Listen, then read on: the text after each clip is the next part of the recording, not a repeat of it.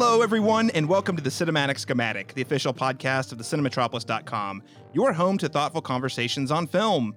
And today, we'll be reviewing the epic MonsterVerse crossover that I guess people were asking for it. They've been clamoring for it. I don't know who all these people are, but it came. And it came via HBO Max and also in theaters. There's a whole story there, but we're going to get to that later. I am so excited to be joined by a round table of guests today. The first one, though, I just got to point this out. I want to avoid confusion. There's really not room for two Calebs on the Cinematic Schematic. So the only way this is going to work is if I say that this is my like nemesis type thing, because really I just want everyone to know there's only room for one Caleb. So you could call him Nega Caleb. You could call him Caleb Haldane, the host of the Red Six podcast.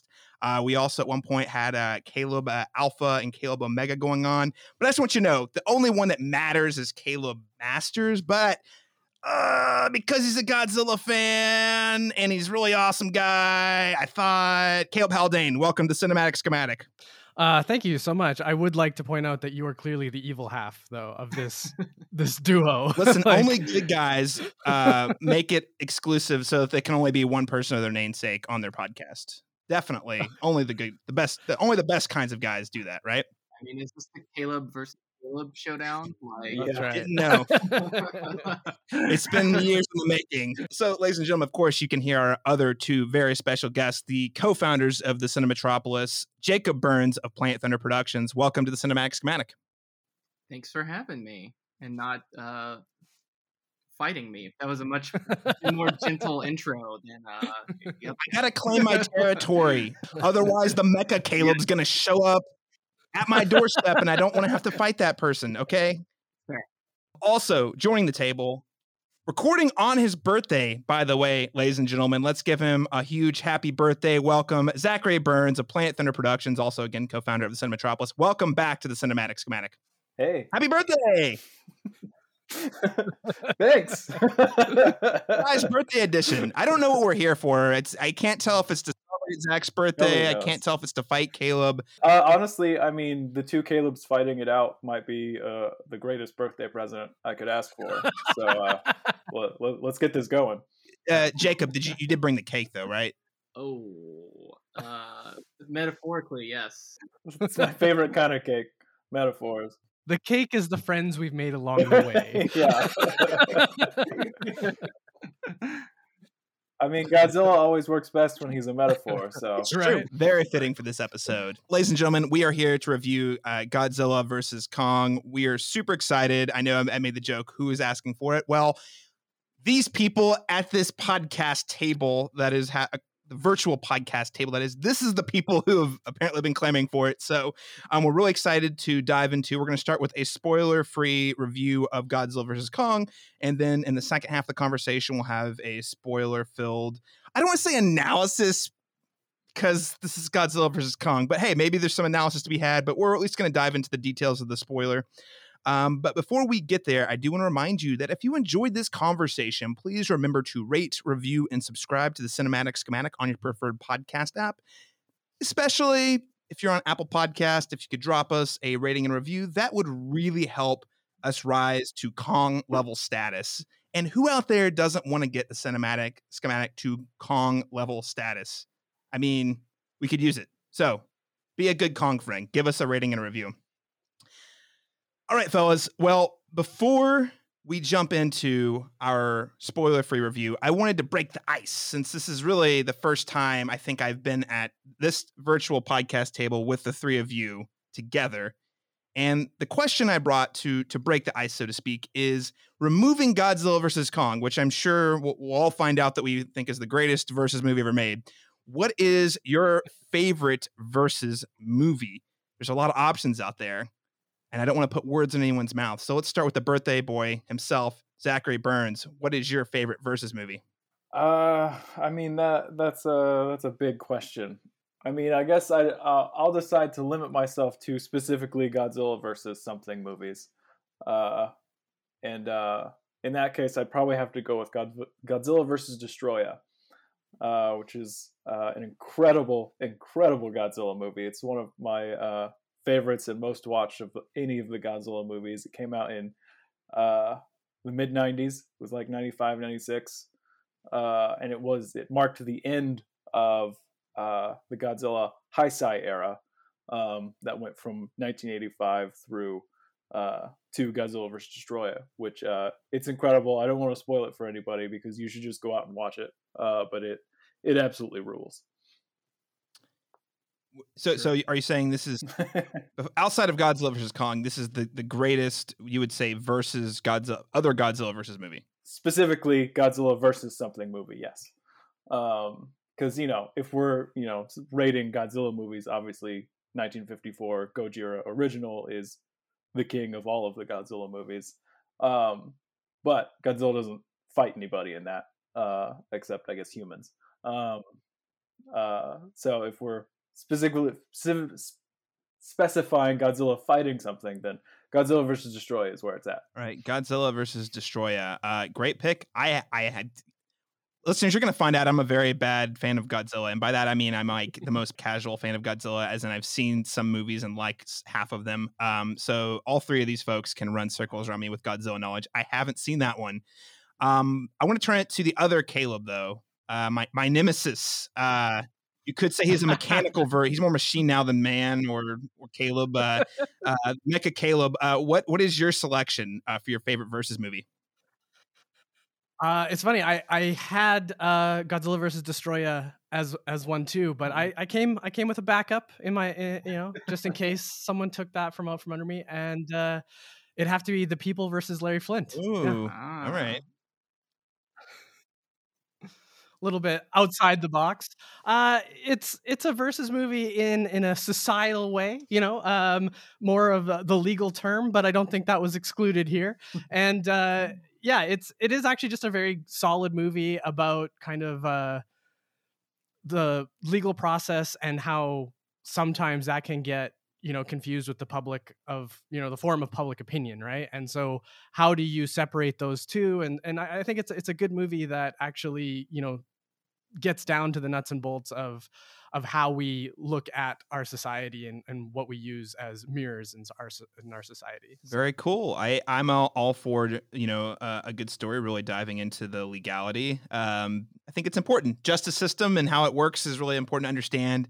And in that justice system, we love lots of court cases with versus things. So great recommendation. I'm going to drop that in the show notes for listeners as well. Jacob Burns, what did you bring for us? What is your favorite versus movie? Well, I'm excited that no one picked it because it's also, I believe, this movie's 10-year anniversary. Scott Pilgrim versus the World. What can you say about the movie? It's just great. I'm a fan of the graphic novel series as well, but the movie, it's probably one of my most rewatched movies in my life. I probably watch it at least once a year. At some point, it's just a good, fun, makes me feel good. The fights are fun. The effects are cool. Very awesome style. Just awesome movie. And would you say, hitting 10-year, again, wonderful Edgar Wright movie, would you say it's held up, Jacob? I would. I rewatched it actually just a few weeks ago. Like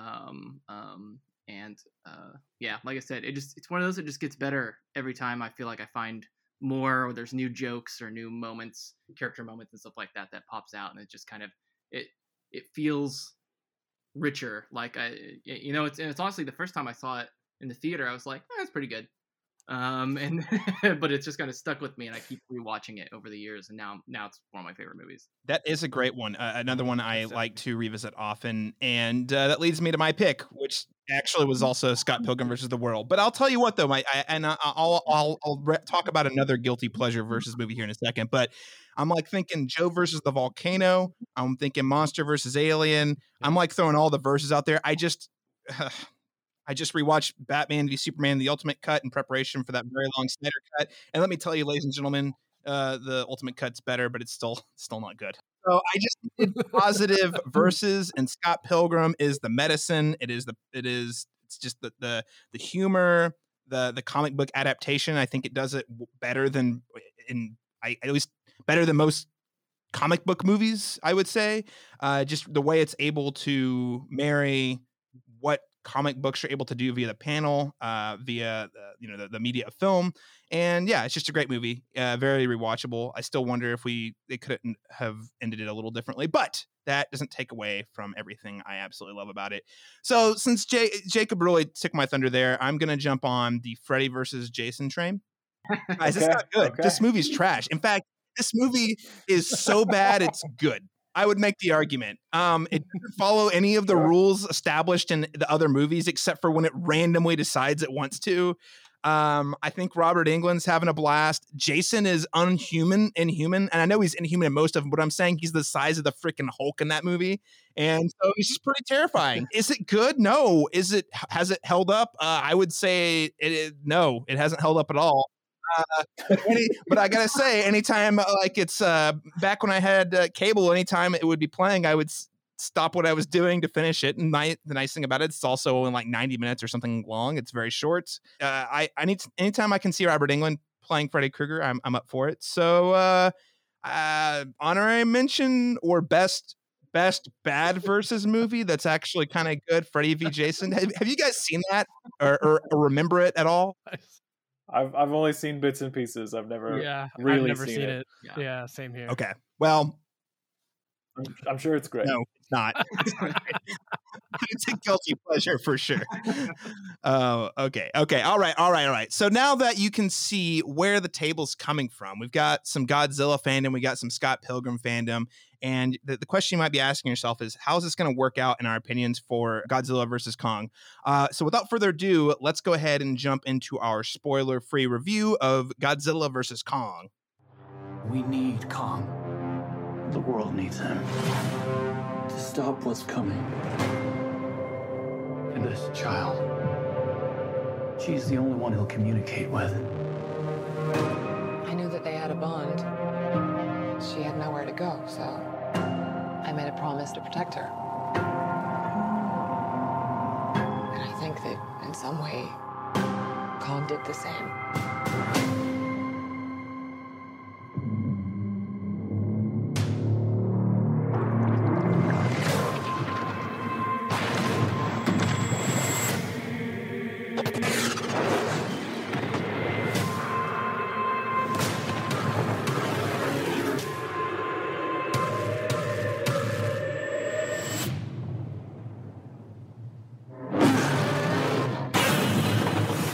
Godzilla.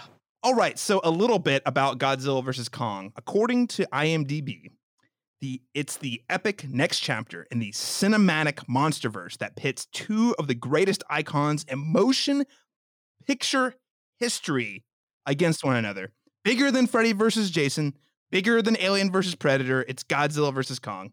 The fearsome Godzilla and the mighty Kong, with humanity caught in the balance. I actually am not sure about that last part. I don't think the movie is too concerned about the humanity caught in the balance, but we'll get to that. Gentlemen, let's. I really want to give listeners a sense of how we felt about this MonsterVerse so far. I mean, this is the fourth entry, so we're talking about 2014's Godzilla, 2017's Kong Skull Island, and then 2019's Godzilla King of Monsters. I just want to give listeners a sense of how do we feel about those, because I do think it is going to inform in some ways what we thought of this movie. So Caleb Haldane, we'll start with you on this. What have you thought of the MonsterVerse so far? Yeah, so far I've been really happy with the MonsterVerse. It's really brought a lot of, I believe, Toho's spirit to an American production. I thought that they've done a decent job in actually honoring the past, unlike maybe 1998, where it's a lot of fish. Yeah. But I feel like they really kind of understood the source material this time around and were paying attention to it. I really think that they've done a great job with it. Kong Skull Island is the outlier because it's not really a Toho property at all. But it is trying to do something that Toho did in the past. The third movie in the chronological order that is Godzilla is King Kong versus Godzilla. And that movie, it is not King Kong. I'll just say that is what we like to say on our podcast. That's Bing Bong versus Godzilla, because That's not King Kong. So I was pretty excited to finally see a real rendition of Kong against, the Titan that is Godzilla. Okay. All right. So we've got a MonsterVerse fan who is also, again, very well versed in the roots of Godzilla. And I didn't even realize that was, you said the third Godzilla movie? Mm-hmm. Yeah. That's crazy. Mm-hmm. That's Yeah. crazy. Like, we got to have them fight right now. Yeah, that comes really from like the Ray Harryhausen production was like this was at its peak kind of thing, and so the only other big monster in cinema at the time was Kong. So Toho was chomping at the bit to make this happen, and it took a long time for them to convince Harryhausen and the studios over here that they could do it justice. And then when they got it, they're like, oh shit, we can't. And so they just scrapped it all because they were going to do a stop motion Kong, and they're just like, we can't, let's make a suit. And the suit just like, it doesn't capture Kong like the stop motion did. Yeah, no, good note. And an important history here because, again, this is in a lot of ways a redemption story for just the idea of Kong versus Godzilla. Jacob, let's turn it to you. What have you thought about the MonsterVerse overall so far? Yeah, I feel pretty similar as Mr. Haldane over there. I have overall been very pleased with it, pleasantly surprised by it. I definitely, when they first announced that they were doing new Godzilla movies and stuff like that, I definitely was very leery about that. But it's turned out overall very positive for me. One thing I do really like about it is that each of these MonsterVerse movies kind of has its own feel and tone. Like they have actually kind of let directors kind of bring their own vision to the world a little bit. Like it kind of has that loose continuity of like Monarch and stuff like that, but overall, like Godzilla versus Kong looks just aesthetically very different than Godzilla 2014, so I think that's been really cool and interesting that they've been able to pull that off as opposed to a lot of other blockbuster franchises where all the movies basically look the same. That's been I've really kind of enjoyed that about the MonsterVerse, is how they've all kind of looked and felt a little different while also staying true to the characters, especially Godzilla and the Toho properties and stuff like that.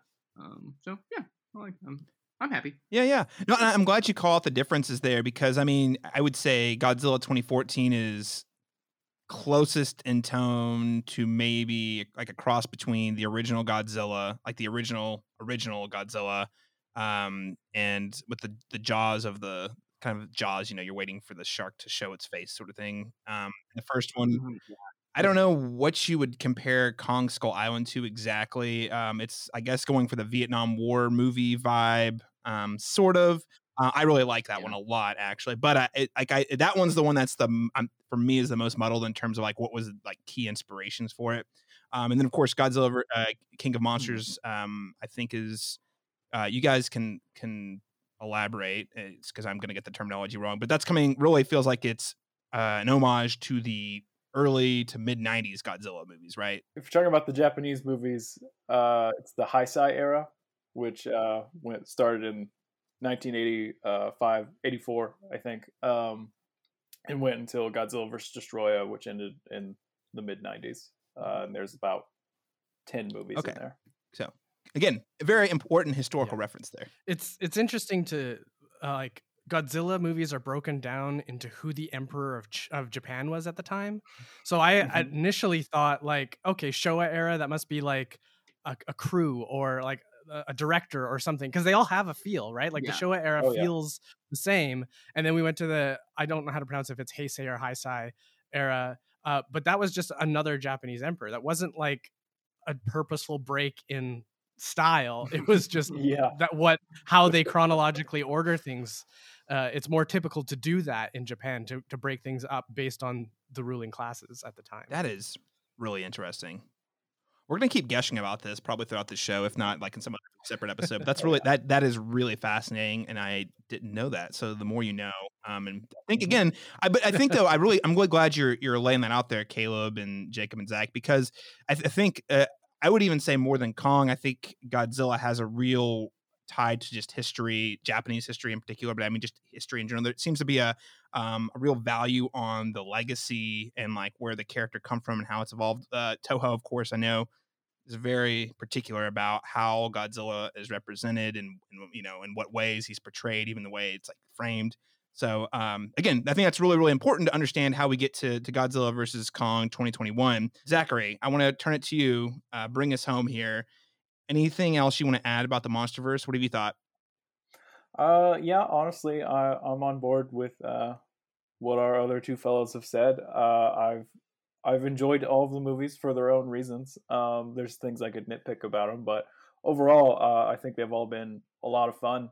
And they've really each movie has kind of been trying to do a different thing. It's kind of had a different goal and tone.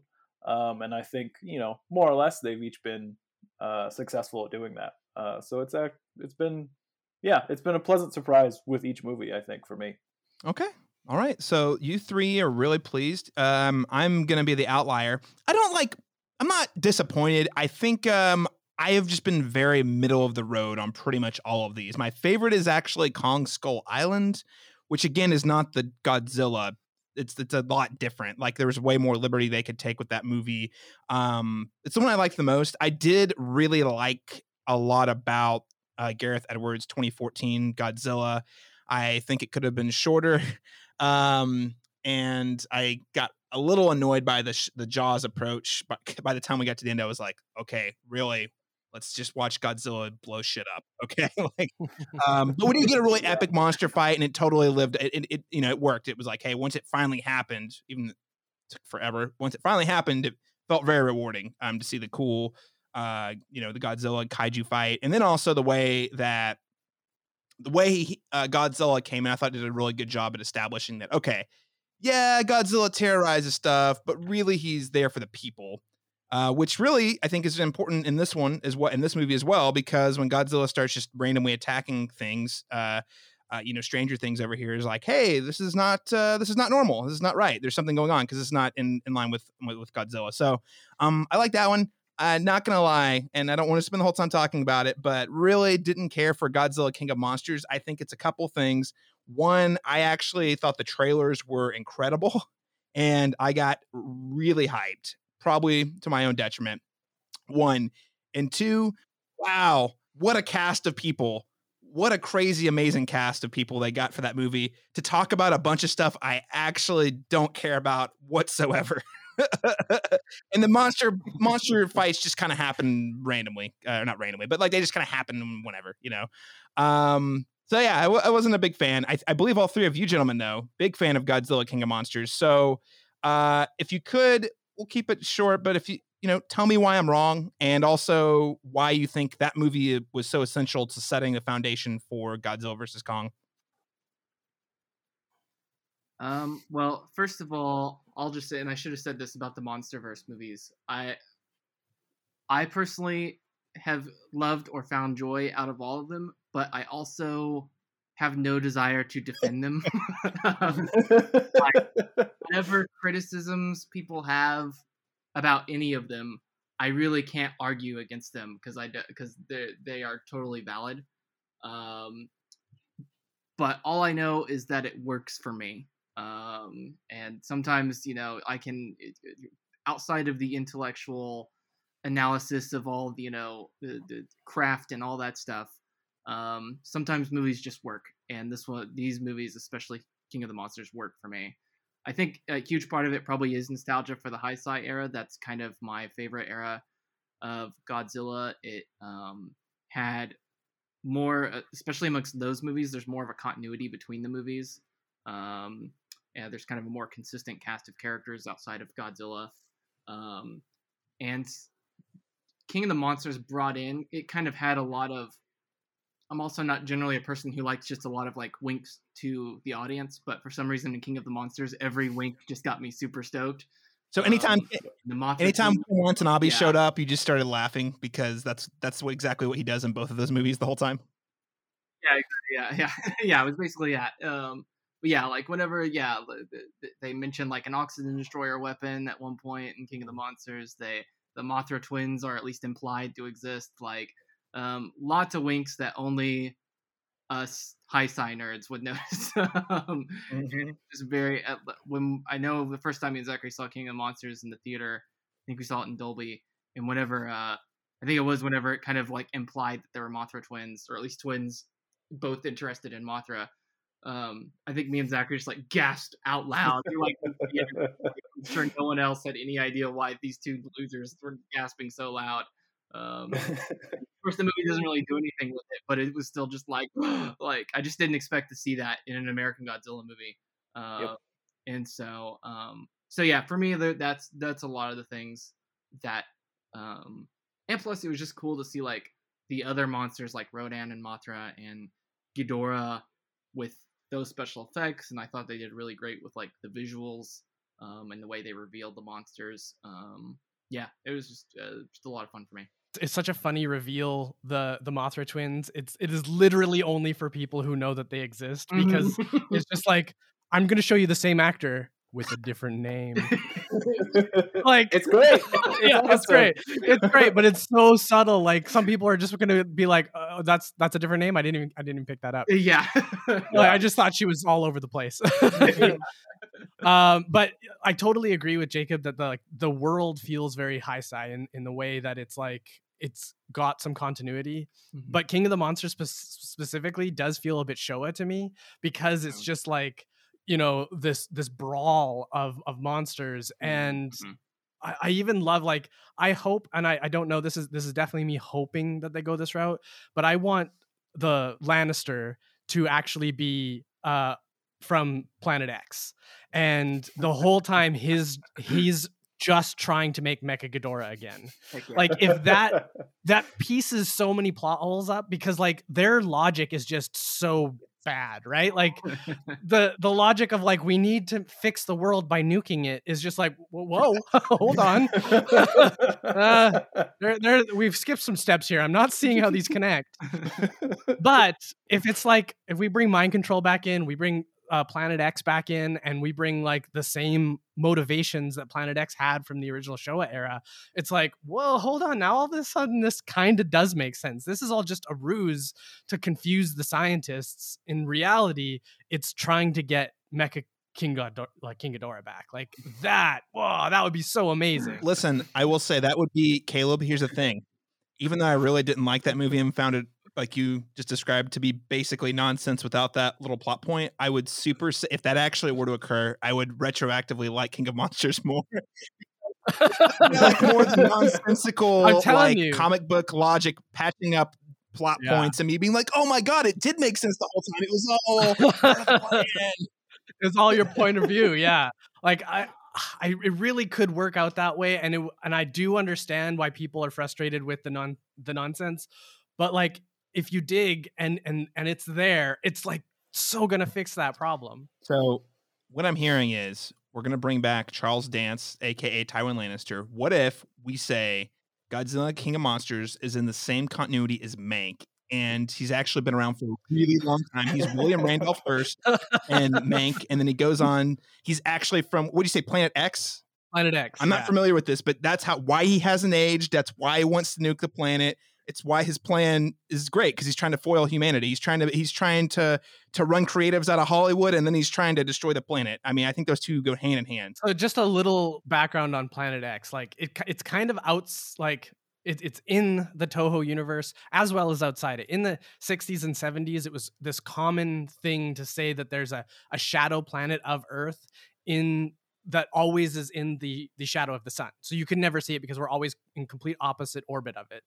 And this concept permeated through lots of sci-fi at the time. Well, I don't know why Toho decided that they were going to pick it up, but it's my favorite Showa like storylines is the Planet X stuff. They go to it a couple times, and it is just so bonkers. It's a lot of fun. There's a lot of aliens in especially the Showa era. The Showa era, they're the main villains in almost half of the movies. I would agree. Yeah. All that to be said, I don't know if we needed to know that for Godzilla versus Kong, but you know what? Boy, howdy, we're bringing the goods to this movie that doesn't have a lot of substance behind it. So we got the substance first. Let's get to the fluff. Let's get to did this movie actually live up to the hype? Zachary Burns, I'll start with you. Again, it's your birthday. I want you to get the first word here. What did you think of Godzilla versus Kong? Guys, I had so much fun with this movie. I mean, everybody's always complaining about the human characters. In all of these movies, they've complained about the human characters, and that extends even to this one.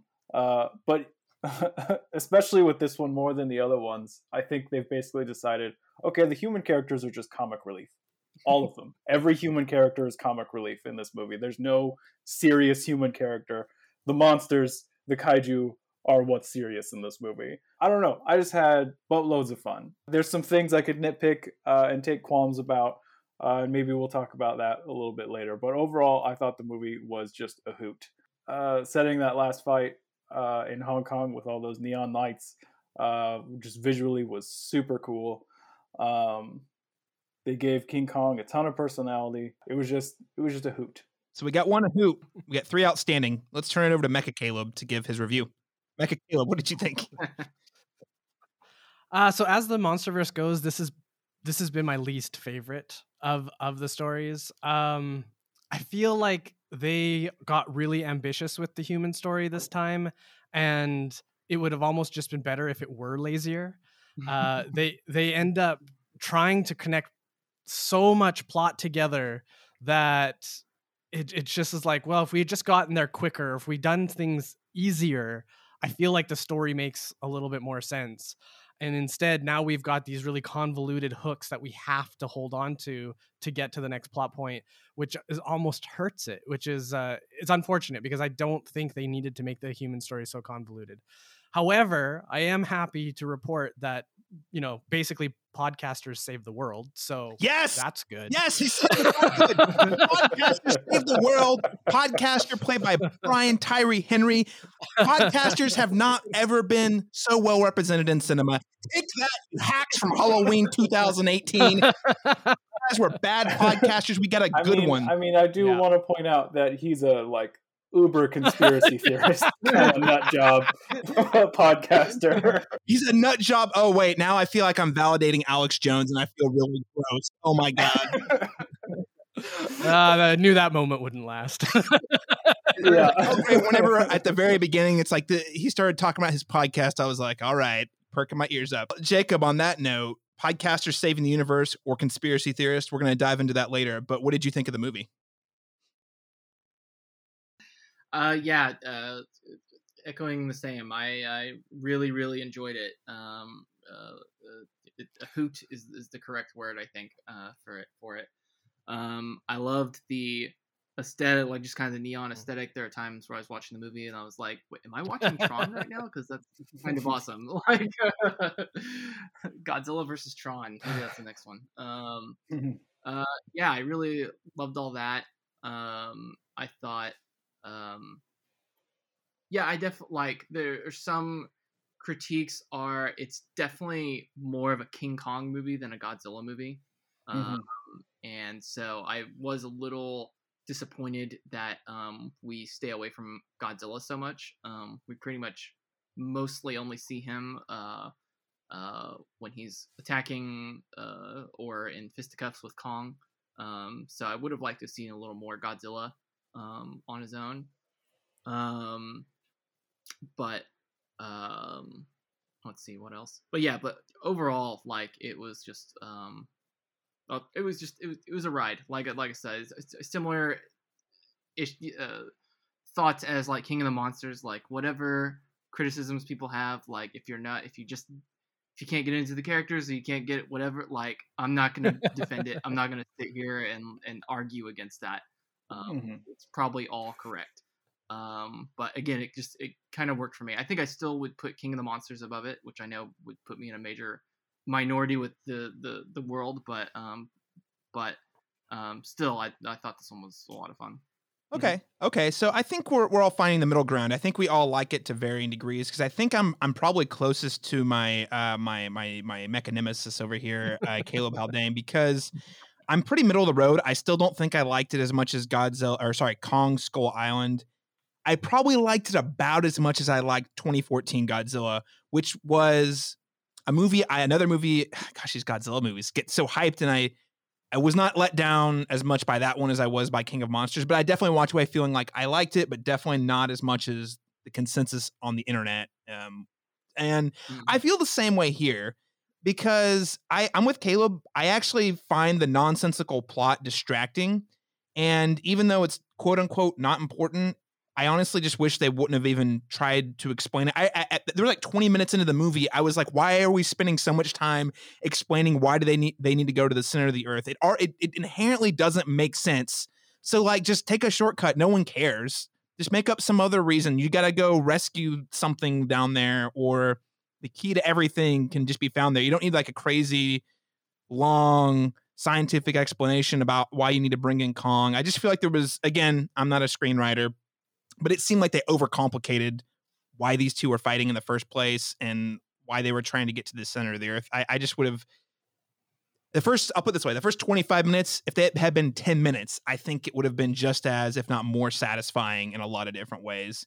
And I know, I like, story is important. Don't get me wrong, but there's two different ways you can approach it. You can do what 2014 Godzilla did, which is kind of subvert audience expectations, which is you're like, oh, we're expecting to get a Godzilla movie where he's destroying whole cities.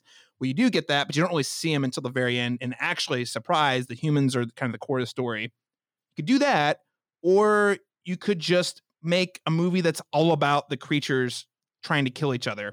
And I think this movie tries to do a little too much of both. And at the end of the day, I feel like it makes a less enjoyable movie. That said, I definitely felt rewarded. The fight on the boats mid-movie was awesome. I loved it. I cheered. Like, whenever just how like Godzilla would cut these ships in half just by swimming through them, it was amazing. I thought it was incredible. And it lived up to the spectacle. This is not a critique on the film more so much as it is a critique on the release strategy. This movie was originally slated to come out in May. I probably would have felt a little more safe, or at least willing to take the risk to see this on an IMAX screen, because the spectacle is incredible, and it just didn't quite, at least on my setup, was not quite the same as having a true big screen experience. I think it would have been best experience there first. Again, you can do that right now. This is a personal preference. Again, not a critique on the movie as much as it is just like, I wish it would have been a little easier. I wish the timing would have been different, so that I could have seen it on that huge IMAX screen.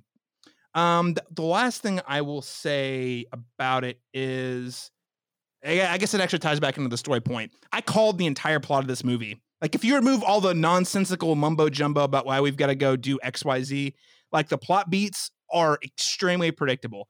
Not a big deal, but because that's not right. We're not here for story, but I just was like, okay, so this is a versus movie. There's about 3 ways versus movies go down. This one is probably going to do one of those, and it did. And in fact, I was like, this fight's that we saw in the trailer is going to happen halfway through the movie. And then there's going to be, and I won't speculate to avoid spoiling movies, but I'll just put it this way. Like, it's very easy to predict if you remove all the like convoluted like exposition. The actual plot is very straightforward and something you've seen before. Not really a critique so much as an observation, because like no one's there for the story. So would we say that it was worth it though? So, I mean, 2014, this is 7 years of buildup. This is way longer than the Avengers had to wait to have a crossover. Did you guys think that it was worth the buildup and the hype? And Jacob, I'll start with you on this. Yeah, overall, like, I think it and I guess I should say, way back when they first, because they announced that there was going to be a Godzilla versus Kong movie like a long time ago. Oh yeah. And I have to admit, like, even though I liked that first Godzilla movie, I was very skeptical. I was like, what? Like, we already did that, and we know how that worked out. Like, because just throwing two corporate properties at each other just for ticket sales, like can end up very poorly. But then I kind of, as they kept making these MonsterVerse movies and I kept liking them, I got more and more excited at the idea. Once I had a better idea of what they were going for. But yeah, overall, like I said, like it was fun. So yeah, I'll say it was worth wait. Why not? Okay. So lives up to the hype. You get 1 thumbs up. Yeah. All right. So Zach, what do you think? Live up to the hype? Yay or nay? Yeah. I mean, I think it lives up to the hype. I mean, especially what these movies have turned to now. I mean, it's basically just a giant roller coaster. You're going there for the thrills and the fun of it. I'm on board with that. That's what, throughout the history of Godzilla movies, throughout the about 70-year history of Godzilla movies, that's what most of them have been about. And as a Godzilla fan since I was a tiny little child, yeah, I'm pretty much on board with that strategy with Godzilla movies. So yeah, I think it builds up to that. Okay. All right. So Caleb, lay us out. Did you agree? Do you think this actually lives up to the hype? I think I do, just because when the monsters are on screen, it is all you want. Like, it is what you're there for, and it pays in spades when that's happening. So, like, if they had somehow fumbled there and then just really nailed the human story, this would be a whole different thing and nobody would like it. Like, you have to nail Kong and Godzilla. And in my opinion, they do.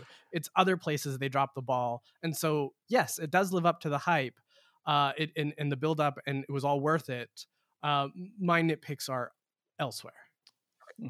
Okay, I'd agree that people showed up to see giant CGI monsters fight each other, and they didn't disappoint. And they did it under the directorship of Adam Wingard, a director who I like, but has been kind of hit or miss. So I was a little concerned. He delivered. He even brought the cool soundtrack and the neon lights with him from the guest. So I think it's a win all around. This movie in particular. Before we jump into spoilers. Sure. Whereas like King of the Monsters feels like a love letter to Godzilla movies, this one does, I would say, try to just move forward. Like it doesn't have those same nods and those same winks. So it's like scouring the Godzilla past is not going to gain marginal, you're not going to like this anymore just because you're very aware of the history of Godzilla. This one does set on its own, and it is supposed to stand on its own, and there is not that same nod. That's not good nor bad. That's just to say, like, there's ways to enjoy King of the Monsters and to its fullest. This doesn't have those same trappings. So go into it knowing that you're here for that ride. You're not here for mythology, That's interesting because I think it goes back to what Jacob was saying earlier, just about the MonsterVerse in general, because each movie has been really unique and you kind of get different things from. I think that the one that's the closest to what we get here is probably Kong Skull Island, where it's just you're kind of on a ride. And there's not really as much, if I don't, fan service might not be the right word, but say fan service or nods or winks. The only thing I would add, and again, this is like not really a critique, but so I love Kong Skull Island, but it feels like there's a Kong movie missing. Like there should have been a second Kong movie before this one, because the way everything's set up, I do wonder. And again, we're not here for the human characters, so it's not a big deal. But obviously, you've got those carryovers from King of the Monsters, so you're like, oh, this is the next step in that. Whereas there's pretty much no characters from Kong Skull Island in this movie at all. There's a whole new cast of characters. Kong's at the beginning of the movie is locked in this like observatory type thing on Skull Island. So I don't know. It did feel like, again, I didn't really come to this movie looking for like mythology or connections or whatever. But I did find it interesting. Whereas the King of Monsters connection is very clean and very clear. And even though this is a very different movie, I feel like you could easily watch it chronologically and like understand. Whereas I do feel like there's a huge break of like, there's a whole bunch of Kong story we didn't see between Skull Island and this. So not a criticism, just an observation. Like maybe I don't want a prequel, but it just feels like it feels like there could have been another movie there to sort of like set the stakes for Kong a little differently. But either way, I think I think both films work. Both films do right by Kong. This one in particular, I think they do a really good job humanizing him. And even though, the humans don't really matter, they make it work via some of the other human characters. You're able to understand Kong better. So that's how I think humans are well utilized in this movie. So yeah, let's move on to our verdicts here. A letter grade for the movie overall, and then also what is another movie that you would either pair with Godzilla versus Kong or have listeners watch separately instead of the movie.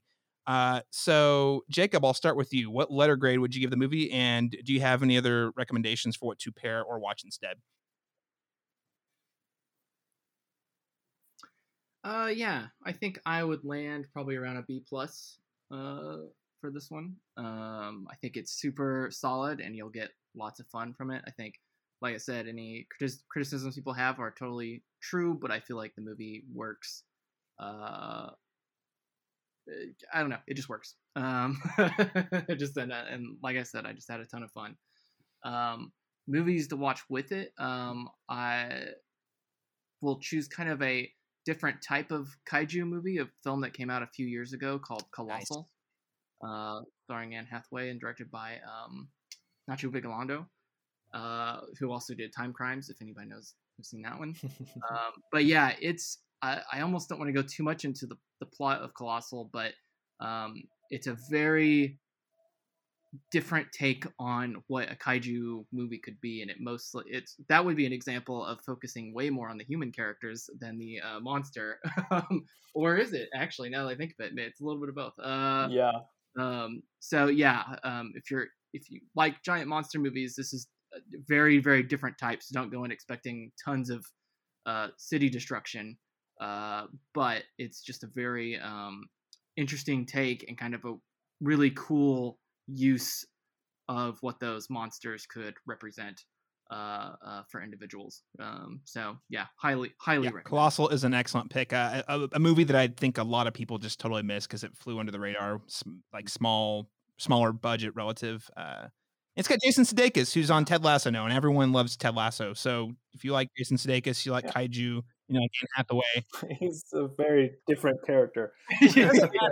Even if his character's kind of the opposite. But anyway, check it out. Great. That's a good Jacob. I like that recommendation. Caleb Haldane, what letter grade would you give Godzilla versus Kong, and what else should listeners check out? I think I'm gonna have to knock it down to a C plus. Like, I definitely think it could have been elevated into the B tier, but they get so convoluted to try to tie these plot points together, and honestly, lazier construction I think would have served the movie better. Getting to the plot points easier with less resistance probably would have served the spectacle. Instead, we've got some things that really are detracting from the spectacle, and like, come on, we all know what we're here for, right? So that to me is going to be just a C plus, but still a passing grade, I would like to probably pair it with Shin Godzilla. I think that there is a movie that you can see how the plot points really lay out nicely. It's a clean way to get from each of the plot points comparatively to this movie, and you still have great spectacle. So I think that's one I would probably try to pair this one with. Shin Godzilla is excellent. I know going back to what Jacob was saying about wanting more movies like Godzilla, like that is probably the closest we've gotten so far. And yeah, just great movie. It rewards rewatches. It's A+ recommendation there, Caleb. Zachary Burns, what is your letter grade? How would you rate Godzilla versus Kong, and what else should listeners check out? I think I'm with Jacob on this. I think it's a solid B. Again, like, I think it's just a super fun roller coaster.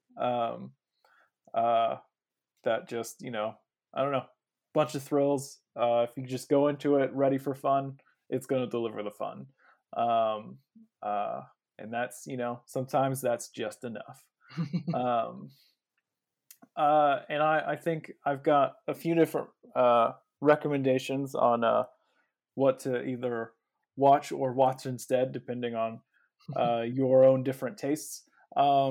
If you like thrill rides and fun, as this movie delivers, then honestly, just watch almost any other Godzilla movie, because they're all a lot of fun. I might specifically just ease your way into it. I might suggest something I looked this up. It's Heisei, not Heisei or Heisei. It's both. I might suggest something from the Heisei era, because they're not so old that the effects are, for some people that can be a barrier to get into when it's some of the Showa era period stuff where it's all pretty low tech stuff, which I think adds to the charm. But I know for some people that can be a barrier. So if you might go for the Heisei era, the late 80s, early 90s Godzilla era stuff, there's some really good stuff in there, especially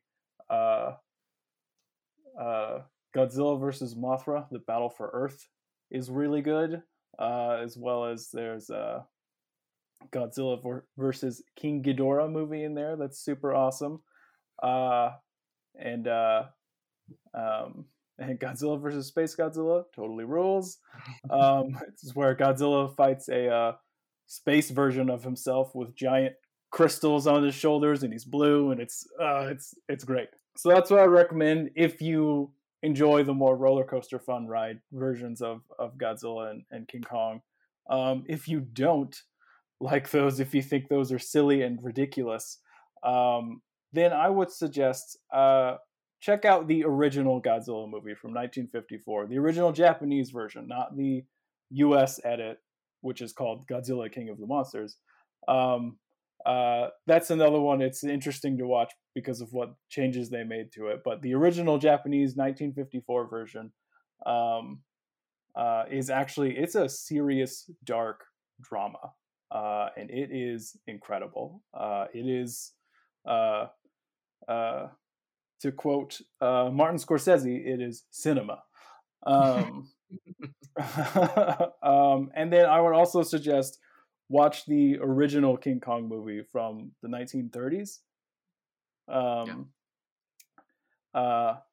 And again, it's like, it is not a comedy at all. And interestingly enough, both King Kong and Godzilla in their original movies start as very tragic characters that you feel actual sympathy for, while also being kind of scared of them. So if you want to see what these monsters can be when they're taken very seriously, and really pulling all the drama out of that, watch the original versions of these characters, because both of them are truly great movies. All right. A lot of Godzilla recommendations over here. I am going to I guess I'm going to be the downer and give it a C. I've got the lowest score. Because I think I just echo a lot of what Caleb said. I think this movie is fun. It delivers on what you want.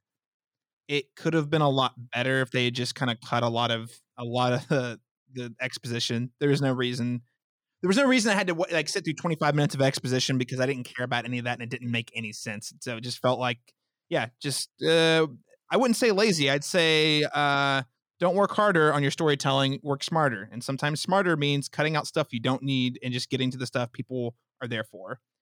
And so, C. But I still think it's great. I still recommend everyone watch it. It's a C. I think it's a fine movie. I really, really can't wait to one day see it on the big screen.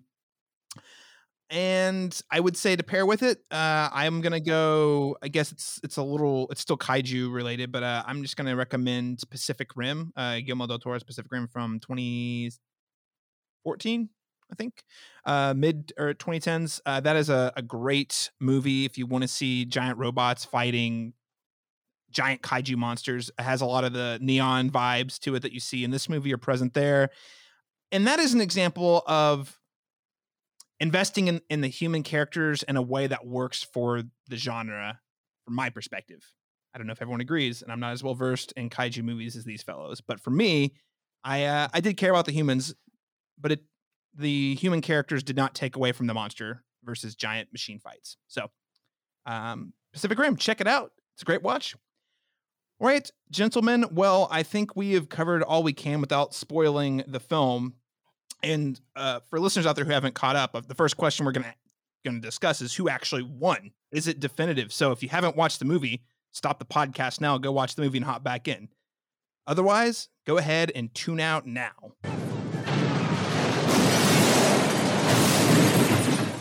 Damn. That is a negative impact. I repeat, that is a negative impact. Negative impact, sir. Negative impact? That's the goddamn Chrysler building we're talking about here. You told me he had it locked on. Echo 1, we had you locked on. The heat seekers can't lock, sir. He's colder than the buildings around him. All right, gentlemen, we are in the spoiler section, so all the cards are on the table. Who actually won? And do you think it's an argument? Caleb, I'll let you take the lead on this one. Who do you think won? It's Godzilla. Like, he he takes pity on Kong at the end and just walks away from him. But they gave us 3 rounds of Street Fighter, and Godzilla came out on top. Would either of you gentlemen disagree with that? No. Godzilla definitely came out on top. Like, King Kong fought valiantly, got in lots of good blows. If maybe Godzilla was having a bad day, it might, the end might be reversed, but at least in this movie, ultimately, King Kong and Godzilla fought a few times, and Godzilla came out on top every time. I think the movie did do a good job of, yes, Godzilla definitely was the winner. But they still, bringing in, we haven't even talked about the third character who Mechagodzilla. Mechagodzilla, yeah. And so I thought that was a clever way, like you alluded to earlier, like everybody walking into that movie knows Mechagodzilla is going to show up at the end. There's no question, and I don't think the movie hides it. Like, the name of the company was Apex. Like, I mean, like the Apex Cybernetics. Yeah, like clearly they were going to build a giant robot. Yeah. And so, so I thought that was a clever way to like actually have, because I think that might be the one thing that I didn't quite anticipate, is there being a winner before the Mechagodzilla shows up. I think we all thought it would be a situation where the main bad guy shows up before there's actually a definitive winner. And then they team up, and then and then they go fight that third monster together, or third enemy together. But this actually had a clear winner, and then this other guy shows up, and then the loser steps up and realizes that there's a bigger threat, and helps the person, even though this guy just beat the shit out of him. And so they both get triumphant moments. But if the question is who won the battle between Godzilla versus Kong, it absolutely was Godzilla. I never had any doubt that because let's be real, guys. In a real fight, because there are definitely actually Godzillas and giant apes. Like, Godzilla's the obvious winner. Like, I never thought Kong stood a chance. But fire breathing, and I know King Kong's got thumbs, that's great and all, but like, I mean, come on, like, Godzilla's got fire, he's got spikes, he's like charged by nuclear radiation. So yeah, no question in my mind. But I will say, Zach or Jacob, I agree with you. I thought it was going to be a draw, and then they would team up. Whereas, to your point, I don't think there's any bones. I mean, Kong's heart was about to stop. Like, Godzilla clearly just clean the floors with him. So I thought that was a nice surprise. It was cool. I mean, Mechagodzilla was all right. I guess not as cool as I was hoping. I don't really know what I was expecting either. He just, for a Godzilla bad guy, seemed kind of generic, but I guess Mechagodzilla just inherently is that's the point, right? So, like a knockoff Godzilla. Were you guys satisfied with Mechagodzilla? Overall, I think it was cool. Again, I think, we all knew Mechagodzilla was going to come into it. They did it a little differently than what I thought they might. I thought they might, in the original Godzilla versus Mechagodzilla from the 70s, I thought they might go that route where there's Godzilla keeps showing up and blowing shit up and destroying things. And everybody's like, oh, why's Godzilla being so mean? Because at the time in the 70s, Godzilla was more of a good guy. And everybody was like, what's going on? But then another Godzilla shows up. And everyone was like, wait, what? There's two Godzillas? What's going on? But then it's discovered that the mean Godzilla was actually Mecha Godzilla in a Godzilla suit. And so I thought they might do some tomfoolery with that, but they did not, which, good for them, because that's just maybe a little too convoluted for people today. But generally, I thought Mechagodzilla was cool in this movie. I thought it was clever how they brought in the Ghidorah skulls from King of the Monsters and bring that into it. Which kind of sort of in a weird way made Mecha Ghidorah a thing, which is fun. That's just a fun thing for me, because I think Mecha Ghidorah, first of all, if you've never seen what Mecha Ghidorah looks like, he looks incredible. He is a badass. So maybe someday we'll get that in one of these movies, but if this is as close as I'll get, I'll take it. But anyways, I'm getting off on tangents. Overall, I thought they handled Mechagodzilla cool. I was a little disappointed in what he looked like, because the traditional Japanese Mechagodzilla, the look of him is super iconic and super dope, super sleek, whereas this one looked more like a robot out of Michael Bay's Transformers movies. Super kind of clunky and blocky. Nothing terribly striking about it. It was just kind of a big box with arms. So I was kind of disappointed in that aspect of it. And then I will also say, while I think the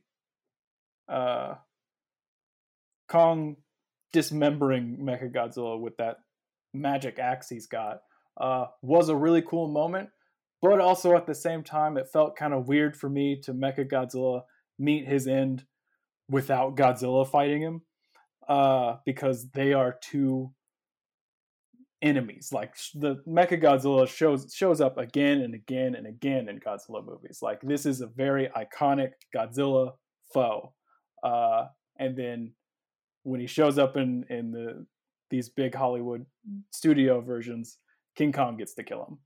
So I was kind of disappointed in that Godzilla didn't get to have more of an active role just at the very end of like ripping his head off or something. That was a really cool fatality, Mortal Kombat fatality style death, though, right? The death was super awesome, but and I'm not asking for a lot. Like, Kong could still dismember the crap out of him, but I think Godzilla should have at least been able to get in there at the tail end, and maybe they're both teaming up, dismembering Mechagodzilla. Like, that's all I'm really asking for. So that's an element where I do have some criticisms of this movie. If the Mechagodzilla like skull had landed next to Godzilla, and Godzilla just did the final like stomp on the skull or something. Oh like yeah, that. Yeah. Even just something like that would have been nice. Or maybe Godzilla holds Mechagodzilla in place with his tail or something, while Kong rips spine out. Just a little more something. Yeah. Caleb, what did you think of Mechagodzilla? I too wasn't super impressed with the look. I really love the plating design that they've given Mechagodzilla in the past, and this was more like skeletonized. You see the vertebrates, you see like shoulder blades, like you see these like more skeletal features than you see robotic features, and I don't understand why you would do that. Like, why would you expose that level of joinery? Only like, that just seems like a bad idea. So the look was unfortunate. But what I really did like about Mechagodzilla is he's a badass. Yep. Like, he is taking on Kong. It's just like, it's not like, oh no, the atomic breaths are meeting and like, which one's gonna win? It's like, no, like, he's coming out swinging, and he's coming out overpowered. One-on-one would likely have won, and only because of this scenario where it gets to be a tag team against him is the only reason he loses was kind of cool. I never expected them to power up Mechagodzilla to that level, and I liked it. Yeah, I do think I think I'm on the same page with all of you, which is I thought the fight was cool. It was mostly the design I had qualms with, and like I said, I didn't have specific expectations, but he just smelled a little bit of like generic CGI monster, and we just get so many of those. Where I think like again, not having that context of knowing all the different Mechagodzilla designs, I would have liked to have seen something that felt like a little more unique and memorable. The fight itself, though, was super cool, and I did really like again. I hear you guys. I think if Godzilla had been more active in the demise of Mechagodzilla, that would have been great. But King Kong ripping the skull out like straight out of Mortal Kombat, it was cool. I cheered out loud. I thought it was awesome. Yeah, it's great. Okay, so I do want to close out just by talking a little bit about the future of the MonsterVerse. Now, one thing we haven't talked about at all in the spoiler section yet is they do go, even though I think the way they get there is way too complicated for its own good, they do get to the center of the earth, which we find actually, what is the actual term? Hollow Earth. Hollow Earth, and it feels, and I'm sure it probably came first, but when I was watching it, I was watching my girlfriend. I said, "Hey, look, it's the Savage Lane from X-Men. We got there, awesome!" Because it's basically what it is. Like, if you go deep enough into the core, you find there's a whole like dinosaurs and extinct creatures are still alive. So, question from me for someone who's less well read on Godzilla mythology: is this something that exists in Godzilla lore previously, or is this a new thing? No, this is a Legendary Pictures adaptation. It really, like, the Hollow Earth is really like an actual conspiracy theory in, some crazy subreddits out there. Like, it comes from Conspiracy World land, and then Legendary Pictures decided to adopt it. It is not part of the original Toho lore. I actually, Caleb, that context makes me actually now dislike. We do not need to adapt conspiracy theories to the big screen, because even if it's in a crazy movie like this, people will believe it. Okay, that's a whole other podcast. What did you guys think of the Hollow Earth idea as a whole? Did you think it was kind of cool? Do you feel like it effectively set up follow-up films, or do you think this almost sort of like answers too many questions all at once? I wouldn't mind going first on this one. I kind of do like it. To give them a network of like being anywhere at any time does kind of, solve a problem that we can potentially have in these versus movies going forward. Is just like, well, isn't it convenient that they're always just in the same place on planet Earth? Well, no, they're, King of Monsters now has set up that they are attracted to each other. There's apex predators, and the apex predators need to show their dominance, and so we can set that up pretty easily. So the reasons why they fight and getting them close to each other, Hollow Earth does kind of solve. The problem I had with Hollow Earth is they used it in a convoluted way to solve problems that are far easier to solve in other ways. Like, they want to give him the axe, right? Like, we need to give Kong Stormbreaker. Okay. But like, the easiest way to do that is just to do it from the first fight, right? Like, what if in trying to escape from Godzilla in the first fight, he's ripping and tearing and manages to pull one of those dorsal fins off, one of the smaller ones? Then now he's got that. Like, that's an easy way to solve that. We don't need to go to the center of the earth and bring a child along on the only time this has ever been attempted, all people have died mission before. Like, that seems completely irresponsible. Listen, and he's got to put the axe back in the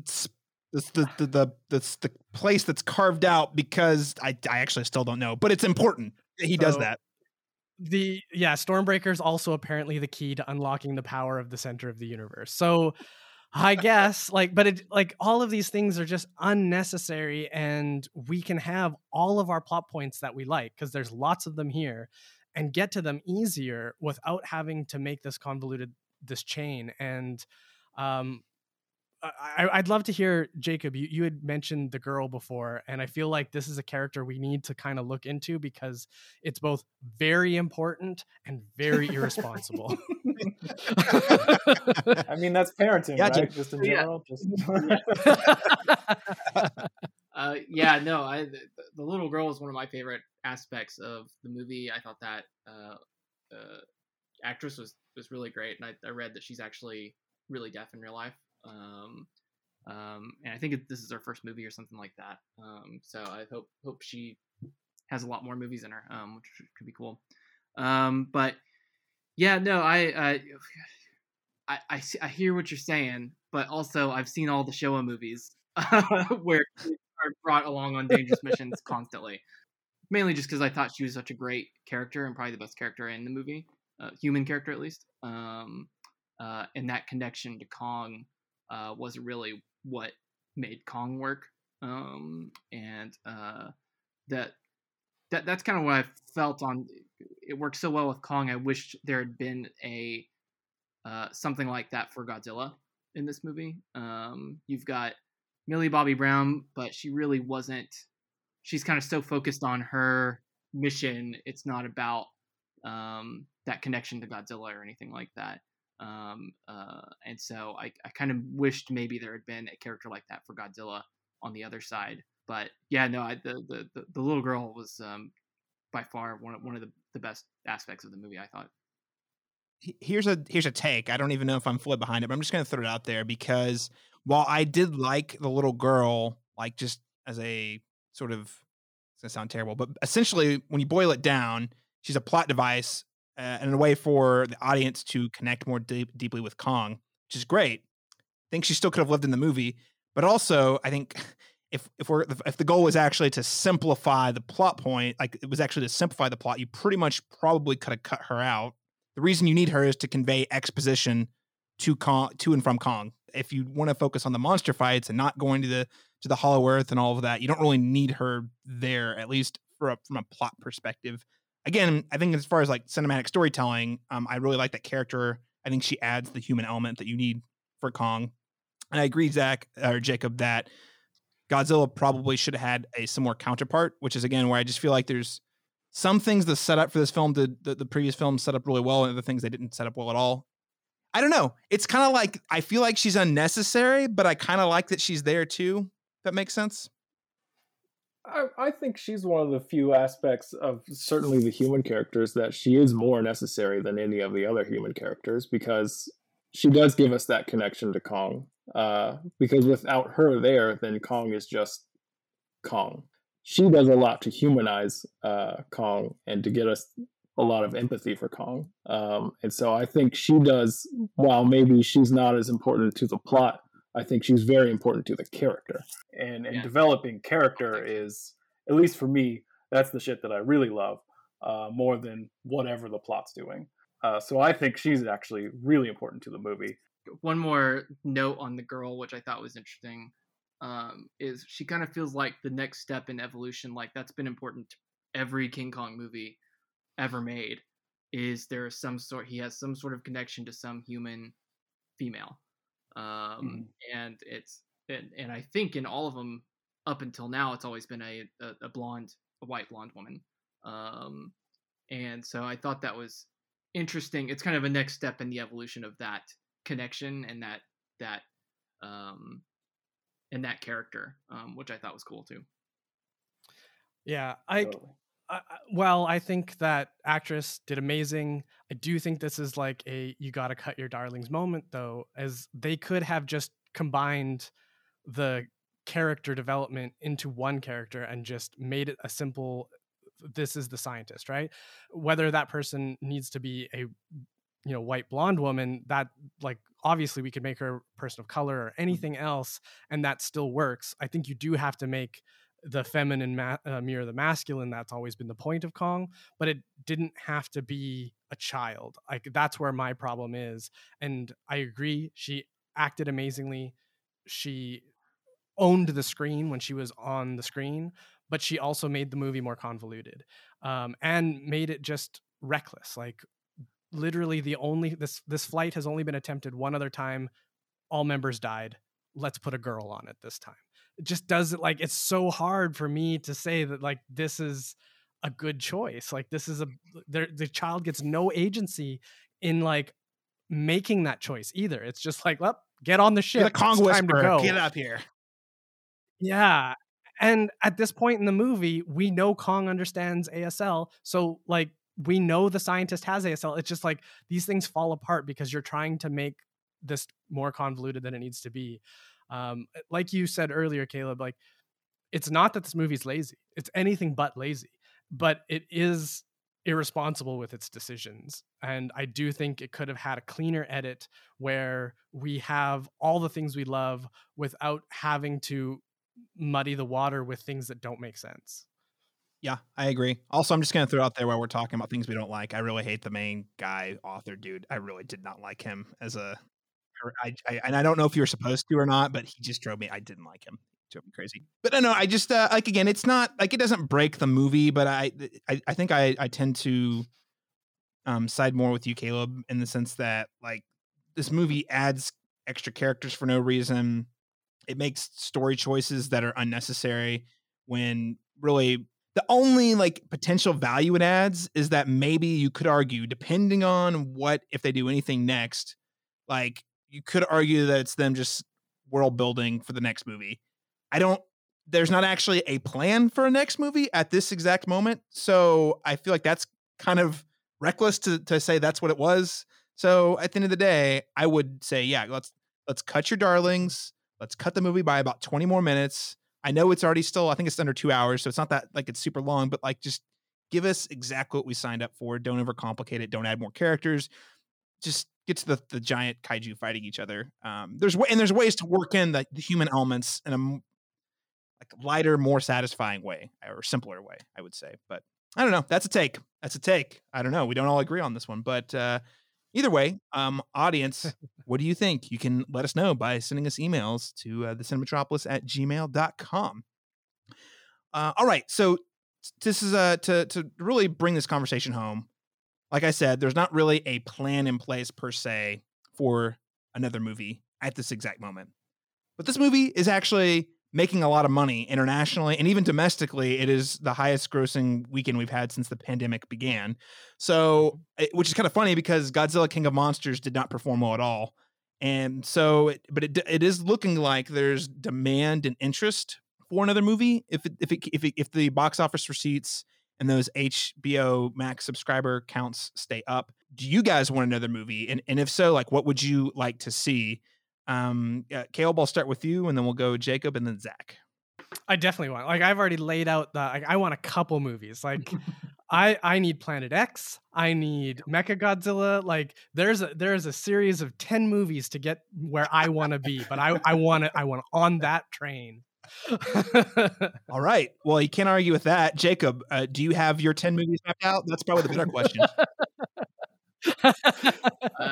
Yeah, I mostly just have a list of all the monsters I want to see him fight. Yeah, no, I'm totally on board. I think, like I think, like you said, I don't think any of these movies are perfect, but they have brought me tons of joy. So I am totally on board with whatever they want to do. And yeah, I hope we get some. I want to see Biollante up there. I think there's a ton of potential for a Biollante battle. And like Zachary mentioned, Destroya could be really sick. Yeah, there's the groundwork has been set for any of these monsters to appear. I'm just saying, like, the groundwork has been set. Yeah. What's really crazy is Legendary also has the rights for Gamera right now. Oh, so we could get something that we've never had possible before. Go. Oh man, yeah. Let's get show me Godzilla and Kong hanging out with a giant turtle. Yeah, flies. Guys, I want it. I'm gonna drop it on there. You know what else Legendary Pictures owns? Pacific Rim. So I think that the real decision is going to come down to, is Toho satisfied enough with the partnership to continue allowing Legendary to make these movies? It appears that it's been a pretty good partnership so far. Here's the other potential curveball. Legendary and Warner Brothers, at least for a while, were very not happy with each other because Warner Brothers did their whole HBO Max day of release strategy without consulting Legendary. And there was at least talk of, I don't know any of the details or if it was real, but there was certainly a lot of buzz about even like potential legal action that came out of that. So, I mean, they made it work. We got this movie on HBO Max and in theaters, and it's doing well. So it seems like it's a win for everybody. So that very well might clear up any tension that was there. But I do have to wonder, like, is Legendary Pictures, who has worked very closely with Warner Brothers for a long time, are they going to want to continue to invest in that relationship or take it elsewhere? And I think if the answer is take it elsewhere, it could be a really long time before we see the next one. So I hope that's not the case. I hope the positive reception in the box office is enough to kind of keep this train on the track, because I don't know. I want to see what they do with it next. I really like the space, the Planet X idea, Caleb, because it's just so wild and crazy and out there. And at this point, we now know what's at the center of the Earth. Well, where do you go beyond that? Well, you go to space. That's the only other place you can go. Either that or parallel dimensions and parallel realities. I could be wrong, but I don't think we're going there. So, yeah, give me more King Kong movies. Give me more Godzilla movies in particular. I'd love to see. Like you guys said, there's any number of iconic creatures that Godzilla could fight. So bring us those movies, and hopefully audiences keep turning up for them. So fingers crossed that the movie gods will bless us with more MonsterVerse films. Oh, and I guess I should throw this note out there. We've already mentioned a couple others. Were there any other monsters that you're like, I wish Legendary would work this into their MonsterVerse? Hedorah. Hedorah. Give me Godzilla versus the smog monster. Just give it to me. Man, I want Godzilla fighting sentient pollution sludge. Give it to me. I just don't think there's any way you don't get Biollante before you get Hedorah. It's the same ecological struggle. Yeah. Okay, that's fine. I want both. Do you also want the crazy psychedelic go-go dancing? Yes, I do. I want all of it. Guys, Godzilla versus Hedorah is one of my favorite Godzilla movies. It's on the verge of being experimental art film. Like, it's amazing. Yeah. Oh, it really is. Like, even for Godzilla movies, it's really weird and out there. Isn't that the one where he flies away at the end? Yeah. I'm sure everyone has seen the GIF of Godzilla kind of curling up with his tail under his legs and kind of flying through the air, projected by his atomic breath. That's where that comes from. It's in this movie. It's incredible. And there's lots of psychedelic dancing. The story of how this movie came about is great. And we don't have a very shortened version of it. Is basically the head producer of all the Godzilla movies from the very beginning through to the end of the Heisei era, Tomoyuki Tanaka, who actually had a hand in creating the original Godzilla. He was sick in the hospital when this movie was being produced, and so the director had more creative freedom to do whatever he wanted, and so he took it. And then, because the movie's weird even for 70s Godzilla. And that director, I'm blanking on his name, but he never directed another Godzilla movie again after that. Because the producer was not happy. But guys, it is such a unique, awesome Godzilla movie from especially the Showa era, and it's great. Everyone should watch it. My favorite scene in that one is like they're trying to do that typical trope where it's like a bunch of people protesting on a site, and like in Independence Day, it's like they're on top of the roofs, right? Well, here they're supposed to be on Mount Fuji, and they're like they're talking about this scene before you actually see it, and there's millions of people there, blah blah blah, and then they clearly didn't have the money for the extras, so they shoot it. You go to it, it's like 12 people, and they're not even moving. They're just like, are you shooting? You're live? Oh yeah, okay. Like, it's so weird. It is such a weird like production glitch that makes it into the movie. It's fantastic. What a history with Godzilla. So many beautiful things that we've experienced in cinema in one way or another. All right, gentlemen. Well, we have been talking a lot. So consensus is Godzilla versus Kong. We recommend it, and to varying degrees. We've got some qualms here and there, but overall it's a good time. So I want to make sure that our listeners are able to chime in on all the cool things you're doing. Caleb Haldane, all jokes aside, it's been a real pleasure having you on the podcast, just talking about Godzilla movies. Good to just see you again. Always a pleasure in these COVID, fingers crossed, tail into the COVID times, but seeing a friendly face here. So it's been a pleasure having you on. Can you tell listeners a little bit more about Red 6, maybe those who haven't heard of you before? Tell us a little bit about what you guys do and also where they can keep up with all that work online. Yeah. So I'm a co-host of a podcast called the Red Six Podcast. You can find us at www.red6podcast.com. That's all spelled out: REDSIXPODCAST.com. And we will be continuing this conversation here in our, coming episodes, because there's still so much to talk about. Like, we really didn't get to talk about the ships. We didn't really talk about the three-phase fighting. There's Apex in general. There's still a lot, and we will continue this conversation over there. I'd love to have your listeners check that out. And but we're a podcast that is a comedy focused podcast with our roots just being in nerd culture. Yeah, it's a fun time. Longtime listeners, I've been on the show several times, and it's always a good time. Jacob, how about you? Where can people keep up with you and your work online?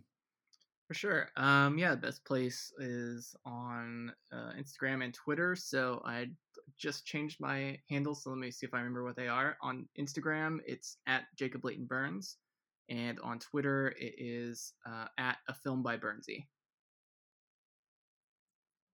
Oh, I've been meaning to ask you about that new Twitter handle, but I like it.